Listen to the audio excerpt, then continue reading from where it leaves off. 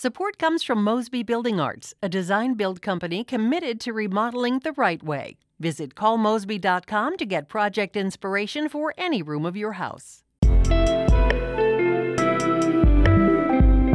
From the St. Louis Public Radio Newsroom, this is The Gateway. It is Tuesday, September 10th. I'm Wayne Pratt. Ahead, Missouri wants large livestock operations to be regulated at the state level.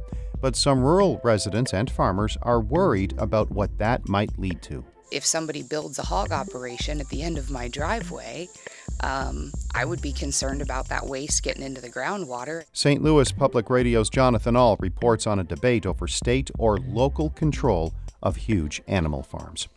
First, the news. 50 state attorneys general, including Missouri's Eric Schmitt and Kwame Raoul in Illinois, are launching an investigation into possible anti-competitive behavior by Google. The probe will examine whether Google is prioritizing search results for companies that pay to advertise. Schmitt says it could be shutting out competitors and hurting the free market. CIDs were issued today to Google, which essentially are sort of subpoenas to find out information and to get the facts. And let the facts lead us where they're going to lead us, and not to prejudge them, but to get as much information as we can about sort of what's behind the curtain here. Schmitt made those comments yesterday. Illinois Attorney General Kwame Raoul says the investigation, quote, aims to maintain the free flow of online information. Google says it is cooperating with the investigation and looks forward to showing how it invests in innovation and engages in fair competition. Newly elected St. Louis County Councilwoman Kelly Dunaway says she wants to focus on racial equality while in office.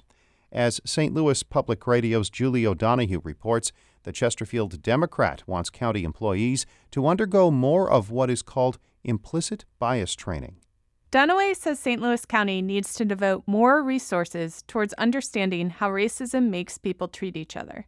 She says the county needs to spend more time talking publicly about how racism shapes society. We need to recognize where racism has influenced law and policy and real estate zoning and people's lives, and stop being so defensive and just try really hard to understand what it's like to walk in someone else's shoes. Dunaway says training would help people recognize how biases affect their day-to-day interactions. She says talking about racism should not make anyone feel personally attacked or ashamed.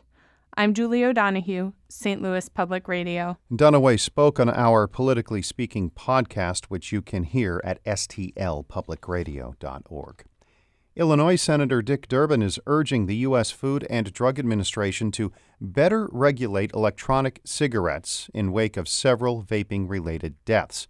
Durbin criticized the FDA yesterday for its lack of oversight of the sale and marketing of e-cigarettes and nicotine vaping products to minors. It's another call for tighter restrictions, and they follow another recent possible vaping-related death. More on that from reporter Mary Hansen.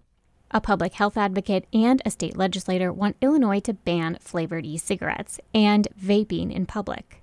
Kathy Dre with the American Lung Association Illinois says rates of tobacco use among teens are rising, and that's concerning. Well, the candy and fruit flavors that are found in e-cigarettes are one of the primary reasons that kids use them. A representative from the vaping industry group Smoke-Free Alternatives Coalition of Illinois says e-cigarettes can help people quit smoking, a much deadlier habit, and the flavors are an important part of that. The debate has been getting more attention as the CDC reports more than 200 vaping-related illnesses nationwide. I'm Mary Hansen. Remember to subscribe, rate, and review this podcast wherever you get your podcasts. Missouri wants large livestock operation regulation to be done at the state level. Some counties say that's their job. Now, a judge has put a new law that gives the state control on hold pending a lawsuit by 2 counties, an environmental group, and a handful of private citizens. St. Louis Public Radio's Jonathan Ahl reports it's a battle that has already played out in other Midwestern states. Blake Hurst, president of the Missouri Farm Bureau, says the legislation rights a wrong and has agriculture following the same rules as every other industry in the state. He says counties are not equipped to make decisions about concentrated animal feeding operations, also known as CAFOs, where hundreds, sometimes thousands of hogs or cattle are kept in small pens in large warehouse-like structures to maximize output. Hurst says the state needs to take the lead. It takes a certain amount of expertise. These are scientific questions, and counties don't have that expertise, and so they adopt these. Basically, what they do is adopt these poorly written regulations. Hurst says that the 20 counties that have regulations on the books about CAFOs are inconsistent and unfair, and that's why the state stepped in to try to prohibit counties from their own rules and create a statewide system. That's rubbing local officials the wrong way. Randy Verkamp is a county commissioner in Phelps County. He says when it comes to a local issue, it should be local elected officials that make the decision. In the balance, we think we know more about what's going on in our county, and we know what would be best for it, as opposed to folks from afar, and that would include most of the representatives and senators in the legislature. So mostly we prefer local control. We're big fans of local control. Rural residents and small farmers also want to see those decisions made locally. Where you going, one? You gonna let me come say hi?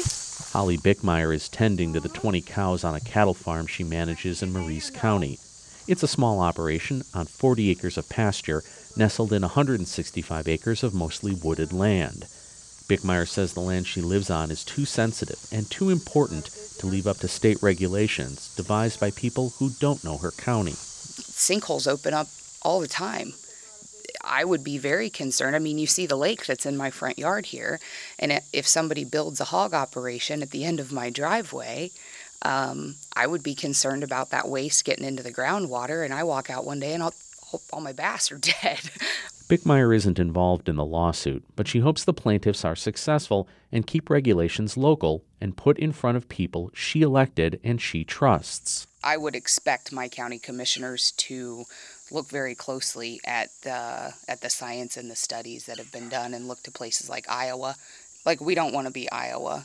Iowa, along with Kansas, Illinois, and Wisconsin, are the Midwest states that have similar laws on the books, putting large livestock operations under state control instead of local governments.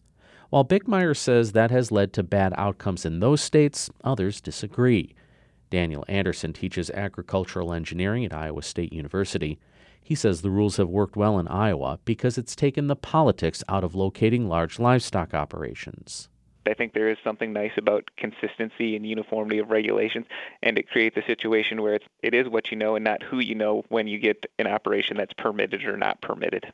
Anderson says the Iowa system may not make everyone happy, but it's fair. Proponents of the bill in Missouri have said too many counties have made knee-jerk reactions to a small number of neighbors complaining about the smell and traffic that comes along with a large livestock operation and put unfair restrictions in place. But Holly Bickmeyer says it's the state that will be unfair under the new system. She says the Department of Natural Resources and Agriculture are now dominated by people with a certain point of view. And they've stacked it with a lot of large, corporate agriculture people. So, of course, I don't feel like those folks are going to be watching out for local interests. They're watching out for the big guys. A judge will have to determine the next step. A hearing on the future of the lawsuit and the law taking effect will be held on September 16th in Cole County. Reporting from Rolla, I'm Jonathan Ahl, St. Louis Public Radio. Our Fred Ehrlich edited that report. Shula Newman is the executive editor of St. Louis Public Radio. Music by Ryan McNeely of Adult Fur. I'm Wayne Pratt, and from the St. Louis Public Radio newsroom, this has been The Gateway.